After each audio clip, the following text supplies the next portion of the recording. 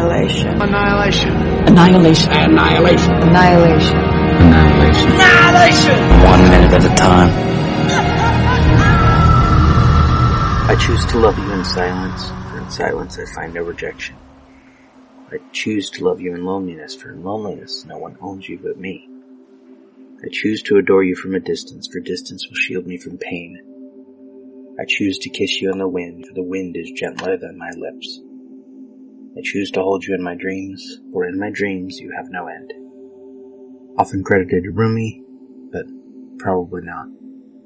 In the script, this scene with Lena and Kane comes later, as the transition into the shimmer, and it takes place outside. Exterior, the sky, day, the full moon hanging in a clear blue daylight sky. That same image that distracted Lena as she taught her medical students. In a moment cut from the film. Cut to exterior, house garden, day. The garden of Lena's house where Lena and Kane are sunbathing on the lawn. Lena in a bikini, Kane in shorts.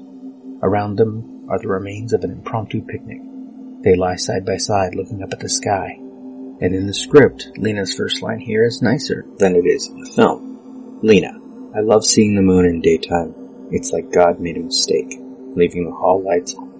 In the film, Kane will say, it's always so weird seeing it like that in daytime, which is immediately more negative. But before that, this scene, in their bedroom instead of outside in the garden, begins with the end of an awkward silence. We are angled across Lena on Kane. Lena, you're not talking to me. Kane, sorry. Zoned out. Lena, thinking about the next mission? Kane, no.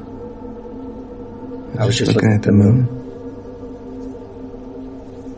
It's always so weird seeing it like that in the daylight. Angle across Kane on Lena.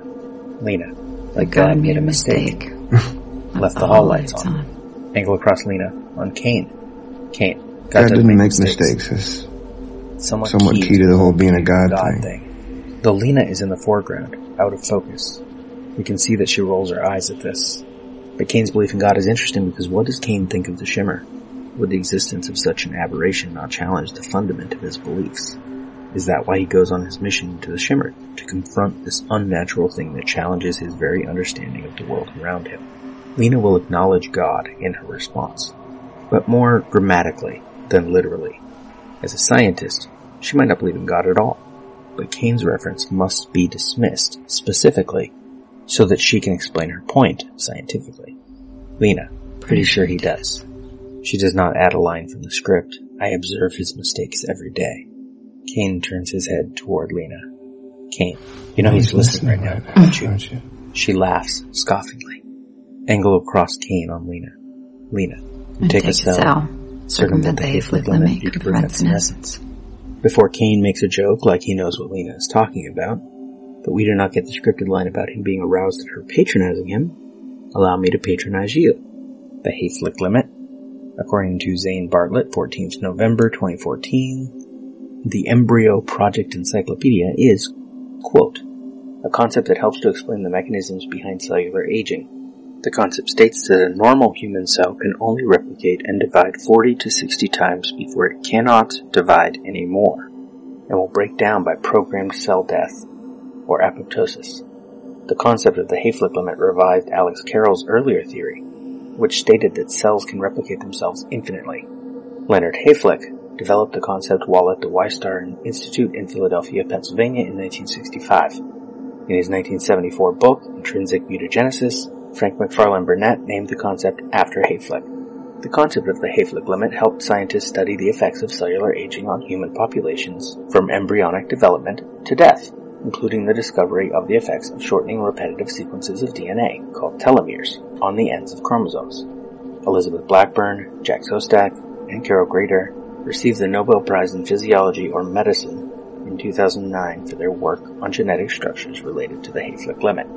Carroll, a surgeon in early 20th century France working on cultures of chick heart tissue, argued that cells can infinitely replicate. Carroll claimed that he had been able to have those heart cells replicate in culture for greater than 20 years. His experiments on chick heart tissue supported the theory of infinite replication. Scientists tried to replicate Carroll's work many times, but these repeated experiments never confirmed Carroll's findings. Hayflick worked for the Weisstar Institute in 1961, where he observed that human cells do not replicate infinitely. Hayflick and Paul Moorhead described the phenomenon in a paper titled The Serial Cultivation of Human Diploid Cell Strains. Hayflick's job at the Weisstar Institute was to provide cell cultures to scientists who conducted experiments at the institute. But Hayflick pursued his own research on the effects of viruses in cells.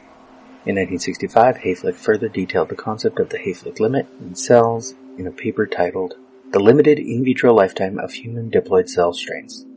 In that article, Hayflick concluded that a cell could complete mitosis or cellular duplication and division only 40 to 60 times before undergoing apoptosis and subsequent death. The conclusion held for many cell types, whether they were adult cells or fetal cells. Hayflick hypothesized that the limited replicative capability of the cell related to aging in cells and consequently to human aging. The publication of Hayflick's experiment disconfirmed Carroll's theory about indefinite cellular replication. Some, such as Harry Rubin at the University of California at Berkeley, argued in the 1990s that the Hayflick limit pertained only to damaged cells. Rubin suggested that cellular damage could result from the cells being in an environment that differed from their original environment in the body, or when researchers subjected the cells to laboratory practices. Regardless of the criticism, other scientists used Hayflick's theory in support of further studies about cellular aging, especially with research in telomeres, which are repetitive sequences of DNA at the ends of chromosomes. Telomeres protect the chromosome from folding in on itself, and they decrease mutations in the DNA. In 1973, Alexei Olovnikov in Russia applied Hayflick's theories of cell death to his studies at the ends of chromosomes that did not replicate themselves during mitosis. He said that the process of cell division ends once the cell cannot replicate the ends of their chromosomes.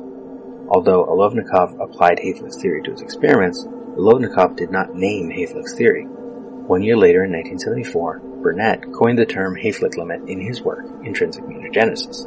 Burnett's work focused on the claim that age was intrinsic to the cells in each species, and that they followed the Hayflick limit, thus establishing a programmed age in which an organism would die. Elizabeth H. Blackburn at the University of California, San Francisco, and Jack W. Sostak at Harvard Medical School also applied Hayflick's theory of cellular aging to their research on the structures of telomeres in 1982, when they cloned and isolated telomeres. In 1989, Breeder and Blackburn further developed the theory of cellular aging to discover the enzyme that replicates telomeres, called telomerase. Breeder and Blackburn found that the presence of telomerase helps cells escape programmed cell death. With theories about the biological mechanisms behind aging, scientists expected that they could create a cure for aging. Hayflick helped found the National Institute on Aging in Bethesda, Maryland in 1974, a branch of the National Institutes of Health in the United States. In 1982, Hayflick also became the president of the Gerontological Society of America, founded in 1945 in New York. Hayflick's role helped to spread the theory of the Hayflick limit and to further counter the theory of cellular immortality as established by Carroll. End quote. Other sources get even more complicated and hard to understand. Essentially, normal cells, under normal conditions, will not replicate forever. Second 44, angle across Lena on Cain. I was about to make the exact same point. In the script, Lena says, "Would you like me to explain what it means?" And Cain says, "I would, because I find it arousing when you patronize me." Lena, it means the cell doesn't grow old, it becomes immortal, keeps dividing, doesn't die. Angle across Cain on Lena. In the script, Cain says, "Don't stop." Lena continued, "We see aging as a natural process, but it's actually a fault in our genes." And time runs out for this minute.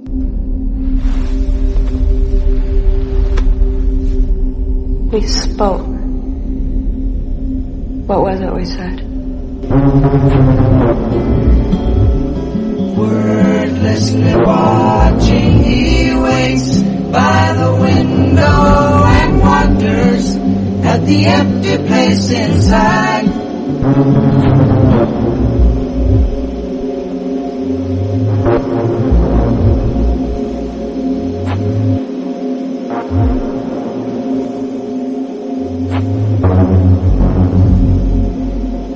Annihilation is all we are.